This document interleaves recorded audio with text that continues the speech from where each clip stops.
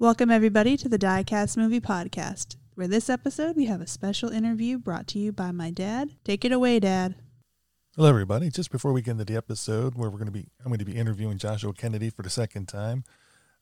We had some tragic news recently with the passing of Veronica Carlson. I've met Veronica Carlson many times and was fortunate enough to be able to interview her. She was obviously a person that was extremely kind and generous, treated everybody like friend and family, and was just a joy to meet and see at Monster Bash how she interacted with the fans and how she was basically like royalty, like the queen of the bash.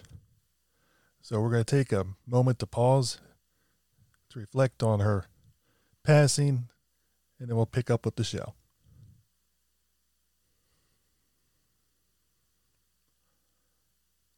Thank you, everybody. And just before we start the show, I just want to again thank everybody for listening. And this is Joshua Kennedy's second interview. If you go back in the archive again, you can hear the first interview with him. You can also hear our review of House of the Gorgon. And Josh has been a guest host on multiple episodes. So stay tuned and listen to the interview. And at the end of the interview, we'll be talking about his upcoming movie and how you can help support it. Everybody have a good day. Enjoy the interview. Hello, everybody. Welcome to another episode of the Diecast Movie Podcast. And today we're doing an interview with the one and only Joshua Kennedy, actor, writer, director, international man of intrigue. How you doing today, Mr. Kennedy? I am doing quite well. Thank you for having me here again. Lovely to see you after all this. It's been so long since since we last talked. Yeah, it feels like forever, and that kind of stuff. But it's been a long time. How are you? I'm doing well. And for listeners, this is the second interview that Josh has done. So if you go back in our archives, you can find the first interview, which I will tell listeners, we had different recording equipment back then, and the audio quality is not going to be as good as this episode's. So just bear that in mind. But we talk about different work, his older work, than we're going to talk about with this interview. But Josh, you have turned out a lot of things. I mean, since our last interview, you've gotten a Lifetime Achievement Award. At the ripe old age of 25, yes, my Lifetime Achievement Award, which is actually, I don't know if you can see it, over there on my desk. Yes, Monster Bash graciously gave me a Lifetime Achievement Award at the ripe old age of 25, and I mean, it's all been downhill after that. I mean, I had to retire. I had to... my Lifetime Achievement. I'm done. You're like Orson Welles, okay, mic drop, I'm done. Let's move on. Yeah. But just like Mr. Wells, you keep moving forward and keep coming out with the work. And one of your films, I enjoy it. It's quirky. It's fun. It's a Saturday matinee movie that brings joy to my heart. What can you say but Cowgirls versus Pterodactyls, the latest production from Gooey Productions. That's Gooey with two O's. Yes, thank you. I'm so happy that you understand. I mean, the Saturday matinee. I'm glad that you enjoyed it. That was a rough birth, if I can explain it. That was a movie that just started and stopped, and we had the pandemic in the middle of it, and it was just. It never seemed to catch flight, so it really means a lot, honestly, to hear that you enjoyed it and that people have enjoyed it. It's on. It's the first movie that I released on Amazon Prime that you can watch, and some of the. I mean, you put it on Amazon Prime, you're just asking for everyone in the world to see it, and some of the comments haven't been too kind. So to hear that people have enjoyed it is very, very nice to hear. Well, I think a lot of people don't understand when they're watching this is what they call a micro budget film. Exactly. Not every film is going to have the production value of a Marvel, Avengers superhero extravaganza. This is, I wouldn't even say micro budget. I would say no budget extravaganza. And the people that know that and know that this is like backyard filmmaking and understand that they're the ones who really like yourself who appreciate it. And I think that's a major factor in enjoying that film, especially. It's like, okay, this is, gather up the friends and the neighbors and let's put on let's make a movie type feel. I'm glad you enjoy it. Like I said, it's fun. Well, it's an enjoyable picture, and you can see it on different streaming services, but you can also buy the Blu-ray. Yes, the Blu-ray, which is jam-packed with a making of documentary. It's got bloopers, deleted scenes, and a commentary with yours truly that you don't get on streaming services. And plus, you get to actually hold it in your hands, which is almost a lost art in itself. Physical media, excuse me, and it's quite a unique film, I would say. Well, it is, and I mean, this is a movie where you have live action, you have stop motion, you have Western aspects. It's cowgirl, so you got the Western motif with the dinosaurs motif. It's like Valley of Gwangi on a small scale budget. Like we said, virtually nothing. Yeah, yes. But the thing is, when you watch the behind the scenes, you're able to see the creativity that you and Julian Flores was able to bring into setting up to make it look like you actually had somewhat of a budget. Yeah. I gotta give props. I mean, Jules is my right hand man, and he's been my executive. It's funny, we met in high school, and we were in a few plays together, and I still remember meeting him for the first time, and he helped out. Funny enough, he is in Voyage to the Planet of Teenage Cavewoman, which is my third or second film, very early on, and our lives somehow kept intersecting throughout. He's in The Menace with Five Arms. He has a few lines there, and we would keep constantly running into each other. I went to New York. He went to Chicago for a while, lived in Chicago, and we kept bumping into each other. And luckily, over the past few years, we've really gotten very close, and he helped with Cowgirls. He's executive producer on Mantipus, which I'm working on right now, and Saturnalia, and he's like my right-hand man. He's the executive producer for Gooey Films. He's terrific. But yeah, he was the one, him and I, up till 2 a.m. the night before the Cowgirls came in, setting up sets, building sets, painting sets. And then he's also holding sound. He's a man of many talents. And also he's on the screen too. So it's like he wears 20 different hats in your production. I think the reason I say 20 and stop there is because you probably ran out of hats to give him, and he probably just had to go hatless. We are out of hats. He was the main sound recorder for House of the Gorgon, and in House of the Gorgon, he's the guy who's playing the organ at the beginning, and he's just tremendous. And he's also he's the outlaw he's in the first scene in Cowgirls vs. Pterodactyls. He's the outlaw, and he's also in Saturnalia and Mantipus. He's tremendous. So yes, like you said, watching the making of documentary of Cowgirls, I think just adds to the enjoyment of watching the actual film, because you're like, oh, we shot this in a garage. Oh, this scene is in a dining room in my house. I think that just adds to the enjoyment, and a lot of people have said that, which is nice to hear. Well, I mean, there's movie magic is called movie magic for a reason, because you get transported. But sometimes it's nice to see how the magic is made, and what are some of the tricks behind let's look behind the curtain, let's see what's there, and I think that makes it even more impressive as you go through it. And you had some wonderful actors that you Megan Wiley, you had Danny Thompson. I'm trying to remember the other two ladies' names, if you could help me out. Yeah, Haley Zega and Maddie Wiley. I think you said Megan Wiley. Oh, Megan. I meant Madeline Wiley. Yeah, but Maddie Wiley, Haley Zega, Carmen Vintage. I mean, wonderful. And I had worked with them before in New York City. That's where I met them. And Danny Thompson, tremendous UK scream. She's not a scream queen. She's a scream princess. As I know you interviewed her, which is a great interview. You interviewed Maddie too. And funny enough, I'm sure, I think she talked about it with you. I met Danny at the London premiere of House of the Gorgon, and she was so impressed with it. And she said, whenever you have a role for me, let me know, and I count me in. And I was, what am I going to say? No. It's like, no, sorry, Danny. Only American actresses. And luckily, I mean, I was writing Saturnalia at the time, and I mean, we connected over Facebook, and within, I want to say that year, House of the Gorgon opened in January, and I want to say by that December, she was here in Texas filming for Saturnalia and Cowgirls and Mantipus. And yeah, tremendous actresses and actors in Cowgirls.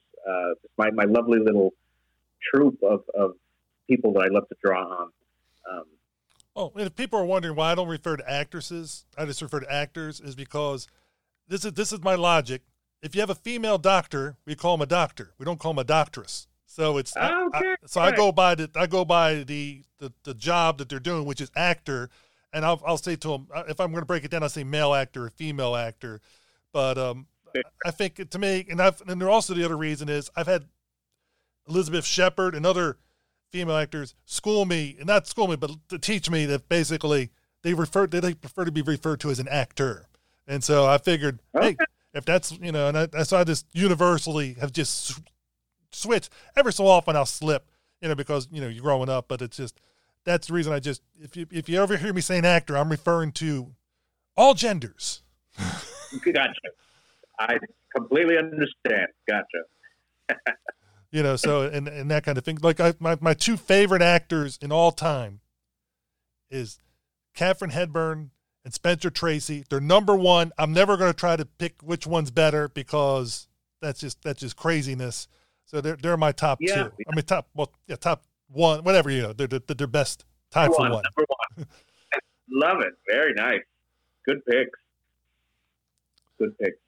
But Danny Thompson was kind of interesting because you had already done majority of the filming of the movie, and you had her in, and then you had to put those scenes into the movie, and the way you did it fits with the movie, because and this has happened many movies before yours, and it happened after, where things change and you have to do pickup shots, and you can't get the whole cast because, again, you have no budget. You're not flying in everybody from New York. Let's do some pickup shots. Yeah. I mean, so yes, exactly. We had shot with the three New York City girls over the course of, it wasn't even a week. It had to have been, we shot for 3 days, 4 days. I mean, they were here on a Monday, and I want to say they were done by Saturday. I mean, it was astronomically insane what we pulled off. And editing it together, and as I'm editing it, waiting on, the cool thing with that was the masterful Ryan Lengel. I've known him for years, and I think I've been mispronouncing his last name for all this time because it's spelled Lengiel, but I think the Y is silent, so I'm trying to fix it this time. Ryan Lengel. Forgive me, Ryan. Tremendous guy. Anyway, he was in charge of the stop motion animation. So I filmed basically with the three cowgirls, and then I just let Ryan take off. I was like, whenever you do the animation, I mean, you let me know. And I mean, that takes a long time. So I would have to put cowgirls on ice, and while he finished the animation, then I could edit it together and finish it up. And so as that's on ice, I'm writing Saturnalia, which is a completely different, wacky, almost a Mel Brooks science fiction extravaganza. This cartoonist draws this fur bikini cave girl, and she comes to life. I'm simplifying it a lot, but she comes to life and runs amok. And I'm writing this as House of the Gorgon is premiering. Meet Danny, and she offers me that wonderful proposition. Whenever you have a movie, let me know.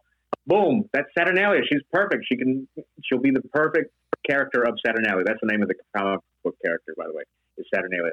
And had it scheduled that she would come in December when it's not too freaking hot here in Texas. And she would spend a week here in Texas, and we would film Saturnalia. And as I'm planning it, I realized that a week is more than enough time, if not too much time, to shoot. Again, that might sound insane to anyone listening. It's like, wait, 1 week is too much time to shoot a movie? And yes, it is, for me at least. And I came up with the idea. I was like, well, you're going to be here. Why don't you And it was her idea somehow where she said, am I going to be in Cowgirls? And I was like, no, we're done with that. She's like, oh, I wanted to fight pterodactyls. And I thought a second and I said, you know what? I could write you in. We're going to have extra time. And so just out of the sheer love for filmmaking and for fun, I was like, why not? You're going to be here for a few extra days.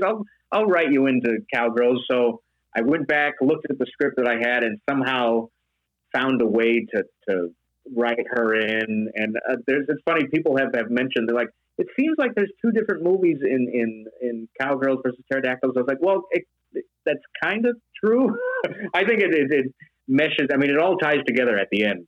But I had to find a way, just for fun. I was like, let's get Danny in here. Let's find a way to squeeze her in somehow. And luckily, without her, the film was a bit too short. I only thought about that later on. I was like, if we didn't shoot the Danny stuff, it would have been a 45-minute movie, which I've done before. But luckily with her, it extended to, a nice 70 minutes, I think it is, 71 minutes. And and it's funny, this last-minute thought to film her in, she gets a lot of the praise from people who've seen the movie. Like, she is fantastic. She doesn't have that much lines, and she's just killing it. Her presence is tremendous. She's the best part of the movie. And I was like, it was an afterthought to throw her in. And yeah, she's fantastic. Well, she gets we have a joke. I'm sorry, go for your joke. No, I was going to say, it was like, we have a joke that how quickly we work together and how well we work together. Her, Julian, and myself, we work so well together that I was like, we need to find a way to get Danny in every single future Gooey film, like just somehow. Yeah, because she's wonderful. Well, she told me in an interview she's always ready to do another movie with you. Like you two seem to hit it creativity-wise right off the bat. But she got to ride a pterodactyl in this movie. Yeah. Yeah, she did. And all that's this stuff. That's my tribute. Go ahead. I'm sorry. I was going to say, and also I always refer to, and I did to her interview, like she's like the woman in black, because she always wears black. Like Johnny Cash is the man in black. She's the woman in black, and has very sparse dialogue, which is kind of a nod to the Clint Eastwood characters and that kind of stuff. But I like you took the Johnny Cash type character design, you took Clint Eastwood, and you put them together with Danny Thompson, and she just does it extremely well, because again, she's acting in a lot of cases with nobody else. Yeah. And nothing there. It's like, okay, this is what it looks like. Go. Yes. And she said that was her favorite part. It was like, because it was throwing her back to her youth when she was like 5 years old, playing with fighting monsters. We all do that as little kids. And throwing her onto a green screen set, and it's like, all right, and make believe. And she said that was her most fun. And she does it so well. I was like, okay, and then there's a giant pterodactyl flying in, and all of her reaction shots are just me, waving in the back. It's like, and I'm the pterodactyl, and look at me, and she's phenomenal. And I love that you mentioned Clint Eastwood, because that was my main. That was one of my directions. I was like, she was like, how should I be reacting? I was like, just think Clint Eastwood, just that grizzled woman in black, and even some people have suggested like she should have her own spin-off movie. Doris Yates, I think her name was. And I was like, that's not a bad idea. Like, not so much a sequel, but like maybe Doris goes off and fights something else, or I would love that. Would be fun. There was a film called Billy the Kid versus Dracula. Just throwing it out there, Yeah. Doris Yates meets, the Mummy or something. Yeah, that's oh my God, great. All right, I'm gonna go write it right now. Great talking to you. Well, it could be like Doris Yates, Wild West Monster Hunter. Bounty hunter. So you could go crazy. She could be traveling the world. Well, and then that just opens up. I hate to say franchise, but that could be multiple movies. That could be a different monster. Like just how Abbott and Costello met all the monsters. She could meet all of them.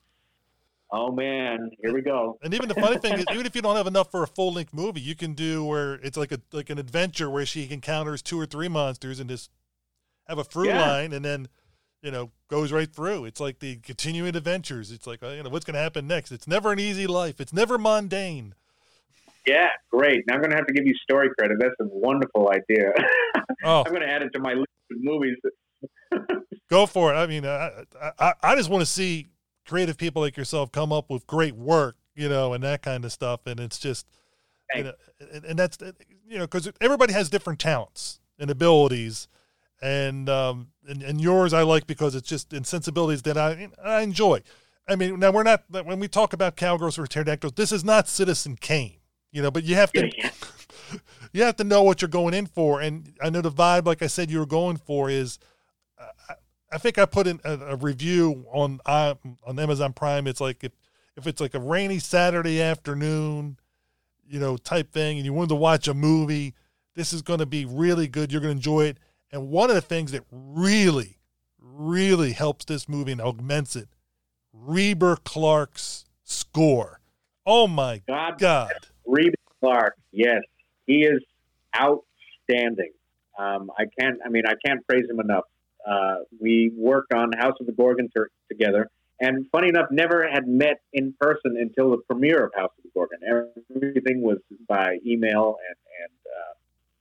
and he's, as soon as we met, it was almost like meeting a long lost brother. He's a tremendous, wonderful, kind man. Him and his wife, Lee, wonderful, wonderful people. But he gets it. And I remember for House of the Gorgon, and it's funny, every soundtrack that he did House of the Gorgon, he did Cowgirls vs. Pterodactyls, and he's working on both Mantipus and Saturnalia. And for the first one, House of the Gorgon, I was going for this Hammer-esque, obviously, tribute to James Bernard, who was their main composer. And James Bernard had this way of all his themes sung the title of the film. So Dracula was Dracula. Curse of Frankenstein was the Curse of Frankenstein. Like, all of his titles did that. Anyway, I told Reber this. I was like, we're doing a James Bernard type score. And within, I want to say, an afternoon, he had sent back, he's like, what do you think about this? And sure enough, without me even telling him, it was House of the Gorgon. I was like, you know exactly, without me even telling him, he knew the wavelength that I was functioning on. And ever since then, I mean, Cowgirls, he did completely on his own. I mean, knew exactly that Wild West, almost Morricone. Morricone, yes. I had a tongue tied there. Morricone-esque. A little John Williams thrown in there. I mean, he's 50% of the movie. It's 50% Reber, 50% Ryan with the animations. I mean, they're tremendous. And listening to both House of the Gorgon and Cowgirls on their own CD as their own separate soundtracks are just fun in itself. It's like, this is some great music, not only in helping the movie, but on their own. They're just great pieces of music. And for people who are wondering, I mean, I don't know if he has them available in CD anymore, but you can go Google Reber Clark, and you can go to his webpage, and I think it's on Bandcamp. Yeah, Bandcamp, and you can get the whole soundtrack for just about next to nothing. And I really enjoy both soundtracks. I have both in CD and on Bandcamp, because when you had the CD, he would give you the Bandcamp version as an added bonus. So I got the digital and the physical, which is like, I got the best of both worlds. Worlds, yeah, exactly.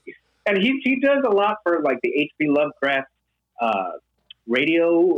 They do like the audiobooks. I'm not exactly sure how to describe it, but they're all on Bandcamp too. And just listening to them, I've listened to a few. Like he did at the Mountains of Madness, like just background music. But if they're doing radio plays or something, and listening to it and reading the actual H.P. Lovecraft stories, I highly recommend, because they're just spot on music wise. He's a brilliant man. And for listeners, I did an interview with Reber Clark a while back. You can go back in the archive and find him. And one of the nice things about his interview is I asked him about some different scores that he likes from other people, and we play parts of them, and he talks about why he likes it and different things, and it's so cool.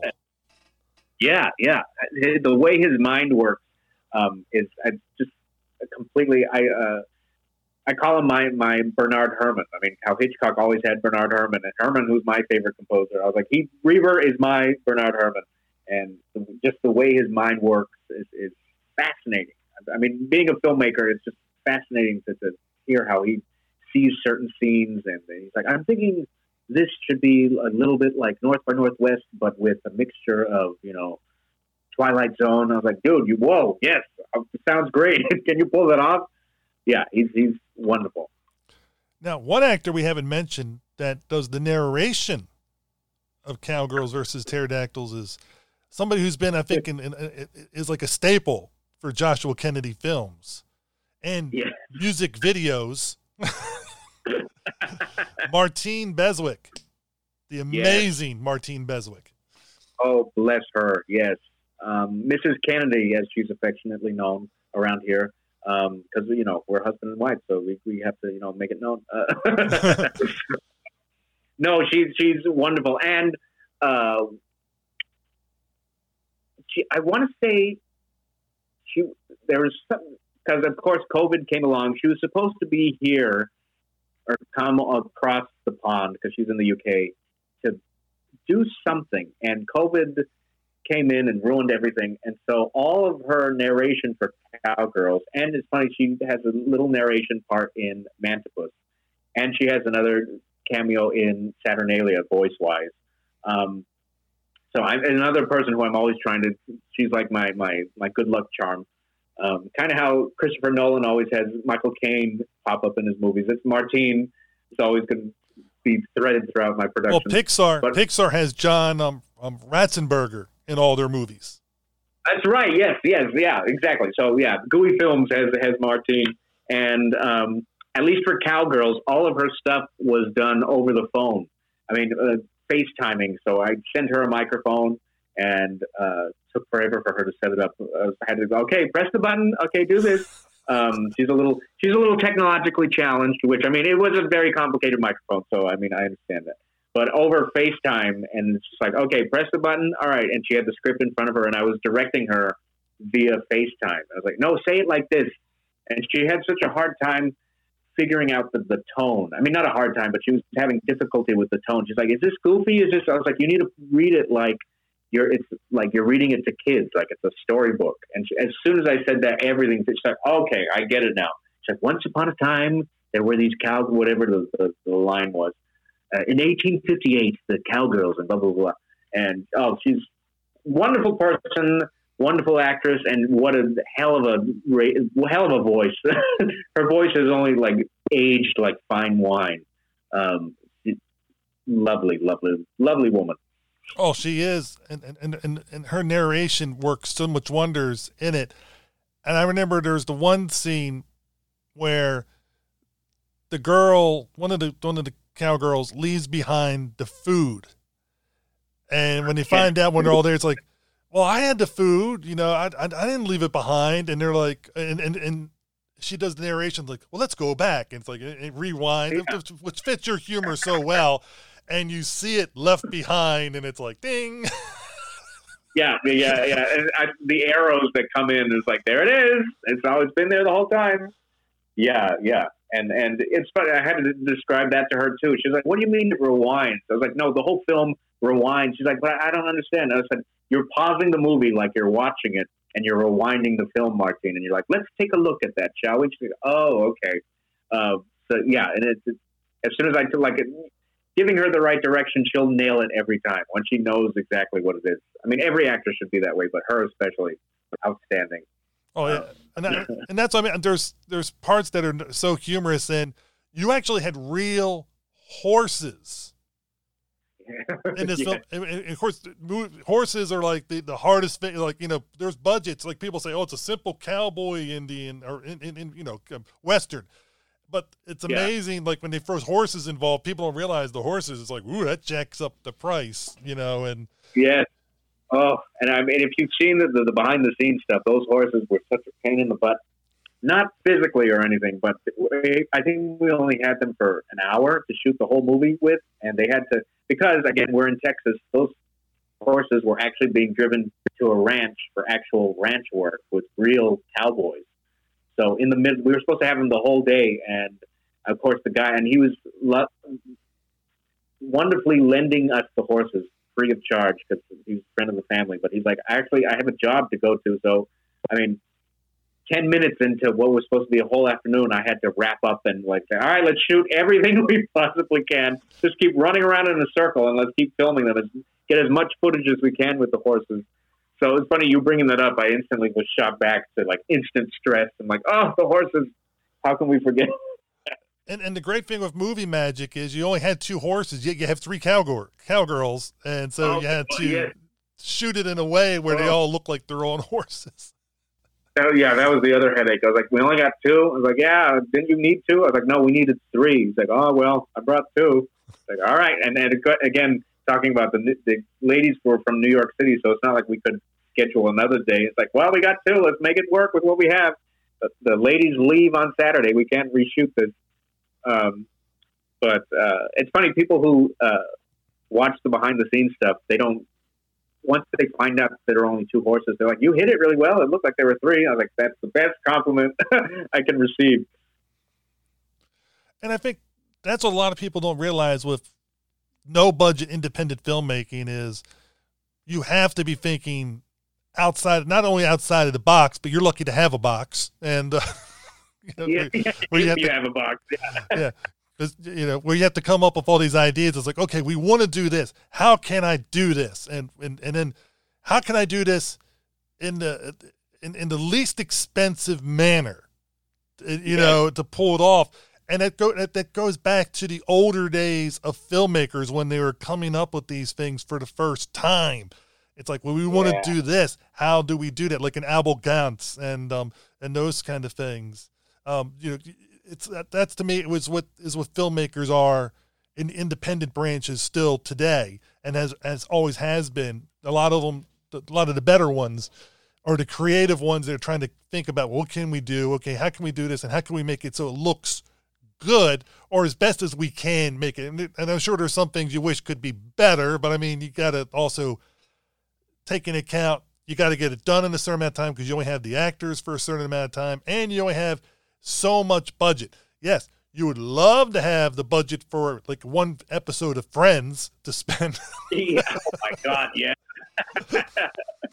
Exactly. Well, and that's one of the nice reviews or the nice things that I've heard from people who watch my movies talking about. It's that they almost, not in a bad way, they say they wish I never get that big of a budget because they're worried that some of the fun of watching my movies and seeing the creative ways of how I come up with these, making up for a lack of a budget. They're worried that if I have a big budget, some of that fun and that magic will dissipate, which is true in some ways. But I mean, compared to a Marvel budget where you can do anything on a computer and, make anything happen, I'm sure watching, it's true for me too, as an audience member. I enjoy some of the independent films. It's like, okay, how are you going to pull this off?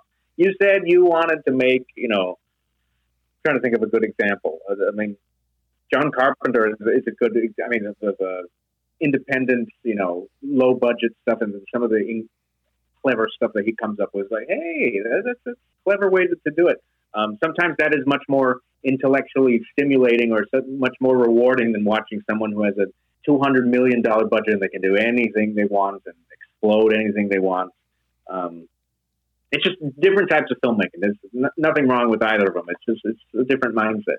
Yeah, and also one has a team of 1,000, and you have a team of you and Flores. Okay. What can we do? and what can we do? Yeah. And your parents have been extremely helpful in so many ways with your work. Not just being supportive, it's like, you can do it, Josh, to literally helping with set design, helping with catering, and your dad and mom have acted. Your dad particularly has acted in numerous movies of yours, and he does, I feel, good work. Considering, I know he's probably like, but he plays the roles well. Oh, thank you. Yes, and mom is much more behind the scenes, but I do force her out on into the limelight every once in a while. But I've been so blessed with, and my sister too, who's now working at NASA. She got all the math, science brain. I got the good looks, so it balances out. No, but putting her on and they've been so supportive. It's been a wonderful. I mean, I've been so blessed to have such a supportive family that's like, what can we do to help? How can we, what do you need us to do? So yeah, they've been wonderful. And we were talking earlier about James Whale and his group of actors. That's what I kind of find myself doing with my films. It's like, people almost come to expect to see my dad in a cameo, or my mom, or my sister, or just my group of actors. That's that feeling of a traveling tour of a comedy players, or like a Shakespeare group of actors that constantly rotate in and out. I love that feeling. Now this is one of the few movies I've ever seen, maybe the only one I've seen you do, where you have no role on the front of the camera. Well, I mean, you are a puppeteer. I am a puppeteer, but I am visible. I don't have any lines. Oh, I was wondering, is that you? That's me. Okay. It might be me. I'll say that. I will say I do get I do have one line. It's not my body, but it's Julian's body at the end, and it's like, can I get some mopery here? That's my voice as Danny asks. Danny's running the brothel, and her big her specialty as a brothel woman is mopery, which is it's exposing yourself to a blind person, and it's so awful. But I'm the guy who asks for that. I'm like, can I get some mopery? That's my voice. So, but I do have another cameo in it. You know what it is. I don't want to say because it's kind of a spoiler type thing, and but it's just I've always wondered, because I think that's him, but I wasn't sure, and I figured, and I can either confirm or deny, Mr. Speaker. I can either confirm nor deny. Which we all know means you confirmed it, but whatever the case. But this is a question I meant to ask you in the last interview, but I'm going to ask you now. Now, who has it tougher? Joshua Kennedy, the actor, being directed by Joshua Kennedy, or Joshua Kennedy, the director, trying to direct Joshua Kennedy, the actor? Oh, my God. It's a little meta. Yeah, whoa. And then it gets even more meta in Mantipus, because it's a movie I'm working on right now where I'm directing the movie Mantipus, and the movie Mantipus is about a film director making a movie called Mantipus. And so I'm playing a movie director there's so many meta things. So now, and then you apply that question to that. That's a great question. I think they all kind of, in a way, blend into one. In a way, like it's just one. I never see myself as the actor. I think it's all part of the same body. It's like, what's more important, the hands or the feet? It's like, it's all the same body. That's a great, I love that question. I don't even, you stumped me. Well, Good night, ladies and gentlemen. Well, the funny thing is with Mantipus, it's almost like you have the person, what is it? There's that picture where somebody's looking at a picture in a mirror, and it's like, yeah. And it goes on for endless. It's like an endless loop. Well, that's a perfect segue because, okay, how do I even describe it? So, like I said, Mantipus is the story of a 1950s movie director making a movie called Mantipus. Kind of like a Roger Corman-esque low-budget movie producer. And we're shooting on actual 16-millimeter film for the first time, which I've never shot an actual feature on 16-millimeter film, which is an amazing experience in and of itself. Anyway, so it's me, Julian, Rosa, my lighting girl who did House of the Gorgon. She's lighting Mantipus, helping me out with that. And the lovely Cindy, who's playing like kind of a note. She takes the notes in Mantipus of like making sure, especially with working with film, you have to make note of how many time, you have to time keep every shot just to make sure you don't run out of film. So that's important. Anyway, to show in the movie that we are shooting a movie, and it's in the 50s, we needed a 16-millimeter camera, but we only have one that's shooting. This gets complicated a bit, so hang on with me. So what we did was, funny you talk about a mirror, we set up the camera looking into a mirror and had us filming ourselves filming a scene. So when you see it in the film, what you're seeing is the actual camera filming itself in the mirror, and the actual technicians are playing the technicians in the movie, making the movie. So the actual note keeper is playing the note keeper in the 50s. Rosa, who is my lighting designer, is playing a 1950s lighting designer. And it was the weirdest, most meta thing we've done. And we got headaches afterward. We're like, how does this work? What does this mean? So and I'm very proud of that shot in Mantipus. So it's like, whoa, what? And if you didn't know it was a mirror shot, you would never know. But now I gave it away so you can appreciate it. But it's like, whoa, what is going on here? I'm very proud of that. And that's what I mean, using the creativity and sometimes older directors' tips and stuff like that. It's like when somebody's going to get hit in the head with a sledgehammer or a hammer, instead of saying swing but stop before you hit the actor's head. Of course, which can only go to bad areas. You as the filmmaker would do what? I would reverse the film. I would connect the hammer to the head and then pull it back and then just reverse the film so it connects. I'm sure. I mean, that's, yeah. Is that what you were thinking of? Exactly. But it's something that's been done for ever. And then, but you can imagine a new filmmaker who maybe, because not everybody goes to film school. Not everybody understands all that stuff. A lot of people, especially with the technology being so accessible for people to make their own content. Sometimes you get, with great power comes great responsibility. and you got to realize think about this for a second. What could go, it's like many things could go wrong. One thing might go right. You might stop in time, but 9 out of 10 times it's going to go very poorly. Ooh. And so let's look at it. Let's take a moment and think about this before we commit. Yeah. How are we going to do this? Yeah. But it's funny. I mean, the technology now that, like you mentioned, everyone has a phone now. You can shoot people are shooting films on their iPhones. People are doing, TikTok is a huge thing.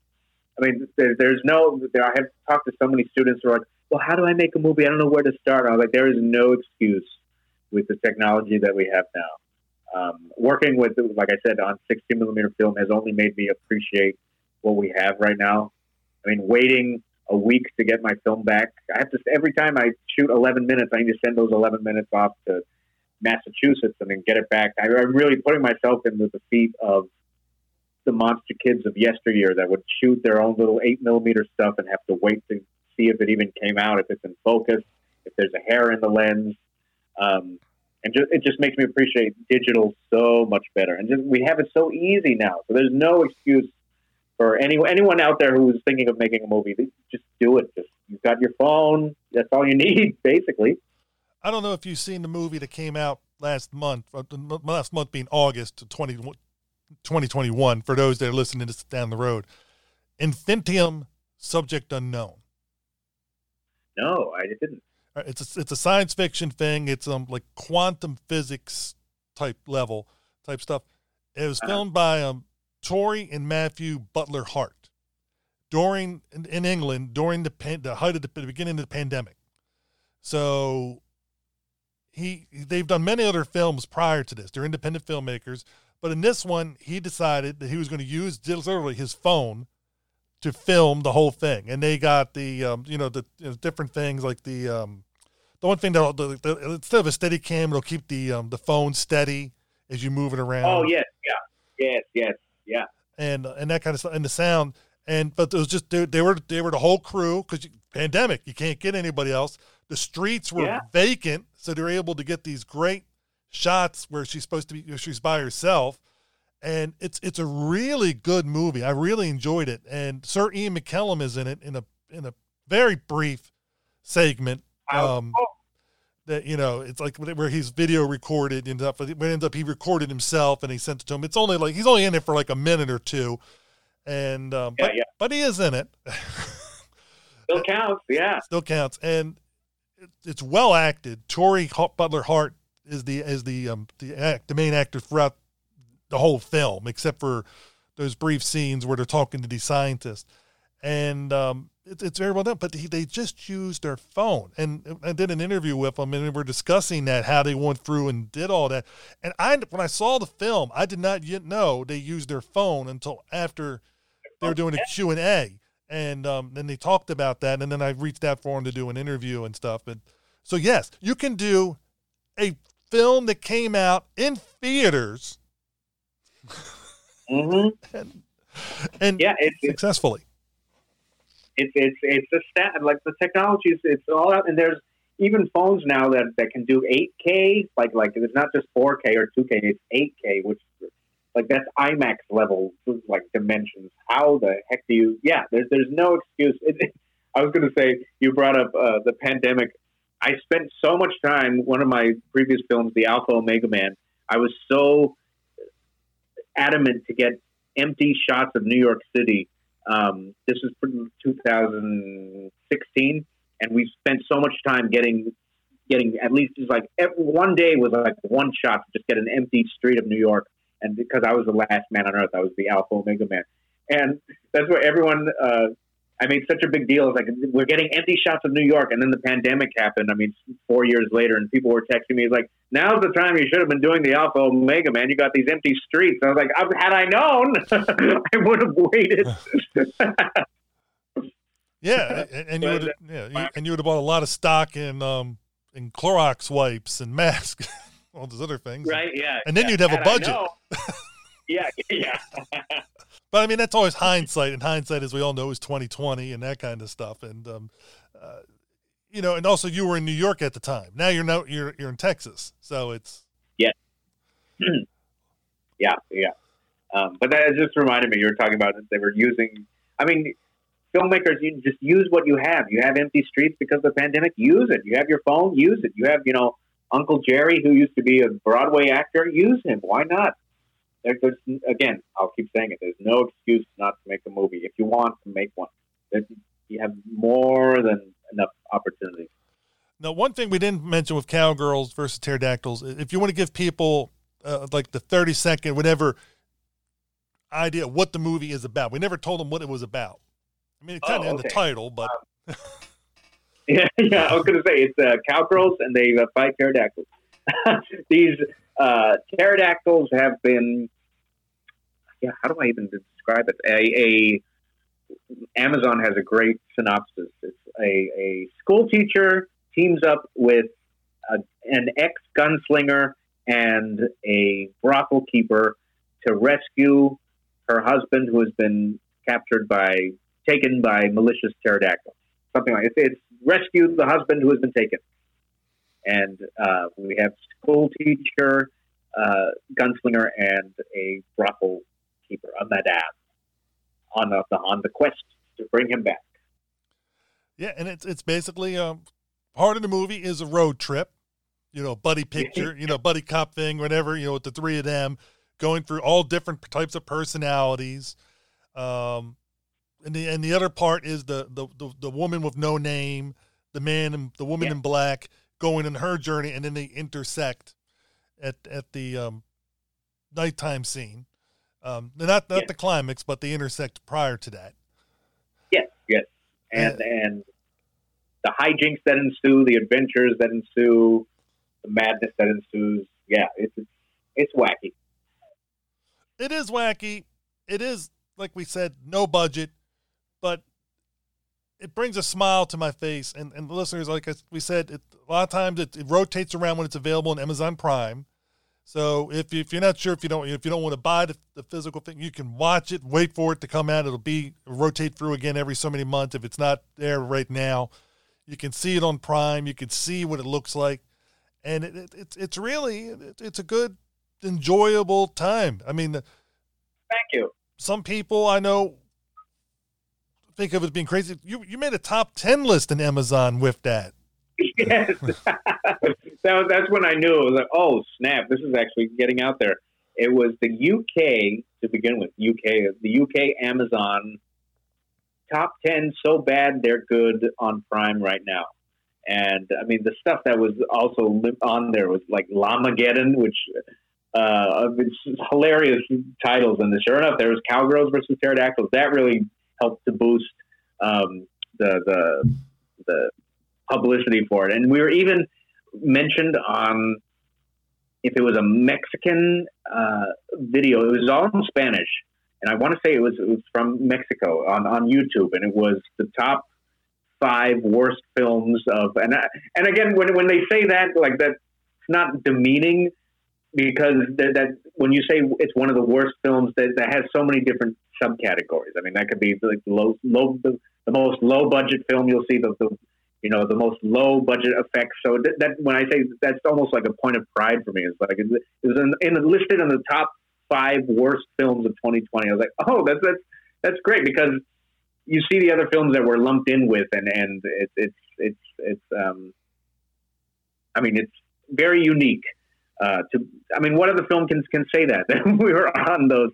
I think I take that as a point of pride. It's like we were on the top so bad they're good list, and one of the worst films of 2020. I think that's great. That really helped boost. I think they got like 1 million views on YouTube, which was insane. So that really helped boost our numbers. Which goes back to saying all publicity is good publicity. Exactly. Yes. Yeah. Because you're not only you're the writer, director, producer of Gooey Productions, but you're also the guy that has to do the promotion. So I mean, it's just like, oh yeah, a bit of everything. But yeah, and it's funny how that's probably my most popular, the most seen film that I've made is probably Cowgirls vs. Pterodactyls, thanks to Amazon Prime, because that's just like opening the floodgates to anyone in the world who wants to stream it. And that's easily probably my most seen film. Now, I'm going to end this with one question for you, Josh, and I'm going to roll the genre dice. I'm going to ask you to pick your favorite movie, or not your favorite, but the movie you'd recommend to other people from this genre, and I'll pick one of the dice. Oh, horror! That was sheer luck for you. Okay, so a horror film that I would recommend. Yeah, it could be pick any kind of horror movie. I will just because I'm obsessed with it right now, and it's perfect for the Halloween season. And I just watched it this afternoon. I might have mentioned it to you. John Carpenter's Prince of Darkness. Those of you who know John Carpenter, who did Halloween and Assault on Precinct 13, Escape from New York, this is one of his lesser known films. I'd say a lot of people don't know about it, and I want to say it flopped when it came out, and not many people saw it. It's very intriguing, and I really have grown to love it. Donald Pleasance is in it. I'll just a brief synopsis. Donald Pleasance is a priest who may have discovered this. Trying to not to spoil anything. There's this strange substance that has been locked away for 2,000 years in the basement of this church. And the church as a whole has the Vatican has tried to keep this thing, whatever it is, under wraps. And Donald Pleasance is a priest who discovers it, and all sorts. I mean, there's theological implications, there's science fiction implications, but it's really it's a smart person's movie, I would say. I don't know if you've seen it, if you would describe it any other way, or I saw it one time.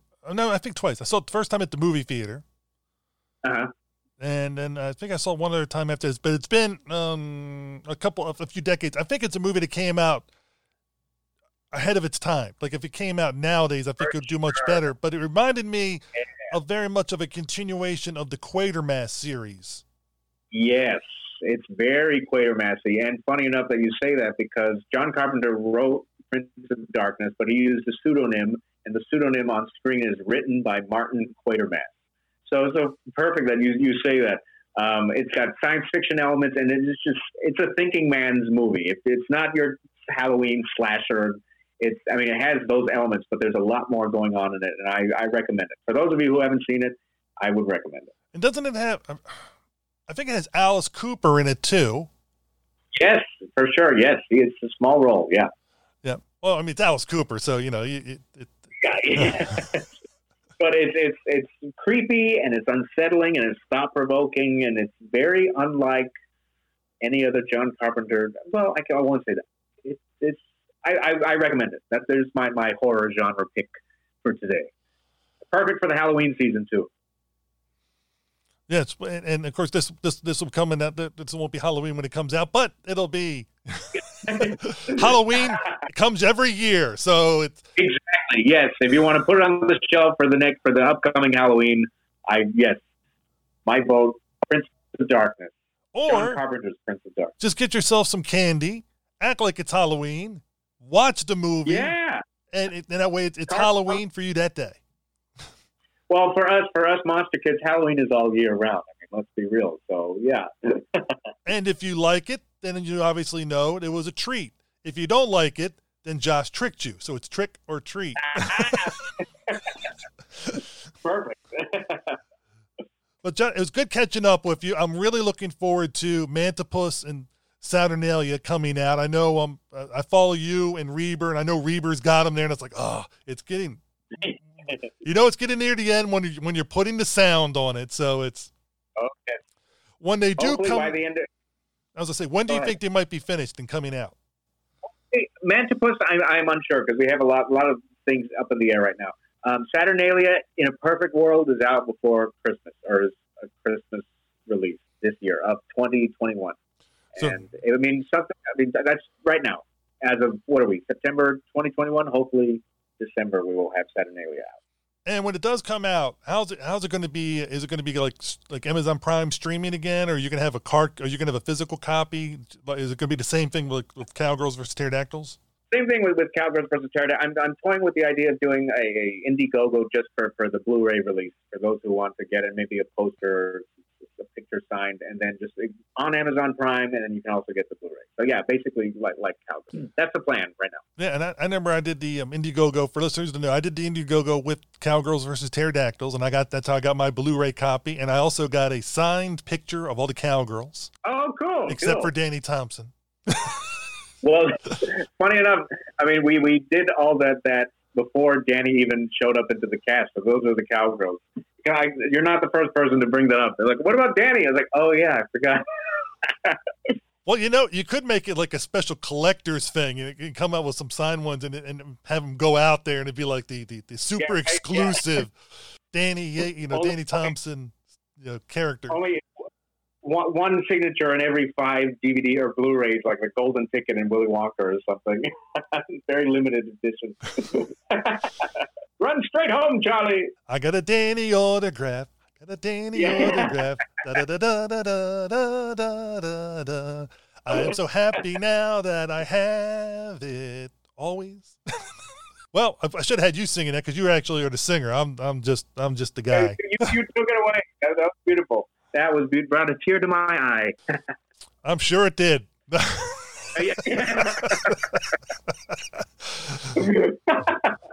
But as always, Josh, people can follow your stuff on what website? We're on Facebook as Joshua Kennedy, Man of the Arts. And also, if you want to look into buying a Blu-ray of Cowgirls versus Pterodactyls or a DVD of House of the Gorgon, it'll be gooeyfilms.com.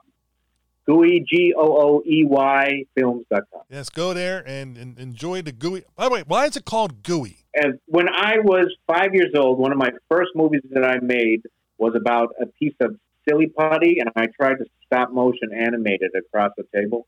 And I ended it with zooming in, and I was like, this has been a Gooey film production. And after that, it was just Gooey film. So it was a piece of silly putty that was crawling across it, and it was gooey. And I was like, this has been a Gooey film production ever since. Well, there you go.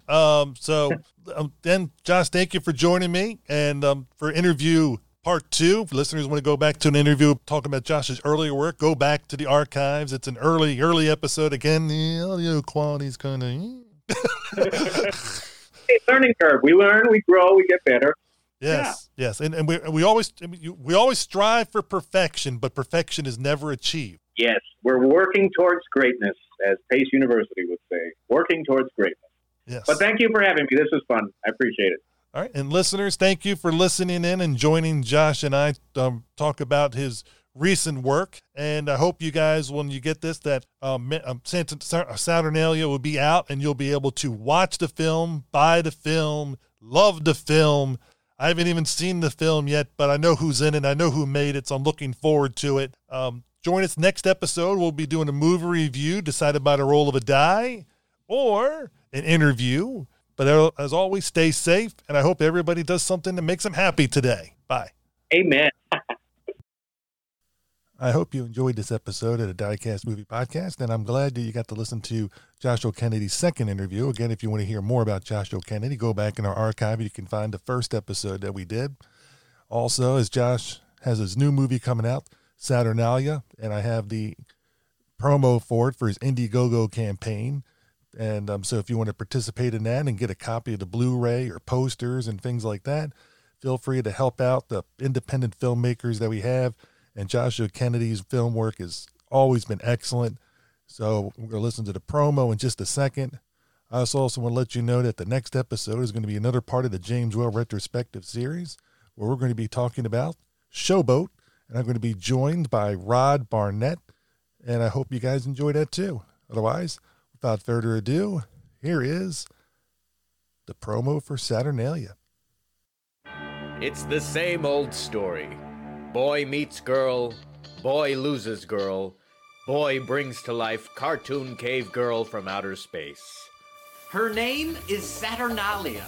She's a cave girl from outer space. She has laser eyes, and she talks in speech bubbles, and she fights crime. Just listen to me, I am telling the truth. Saturnalia, the new Joshua Kennedy film. Check out the Indiegogo for the official Blu-ray edition. Click the link in this episode's show notes.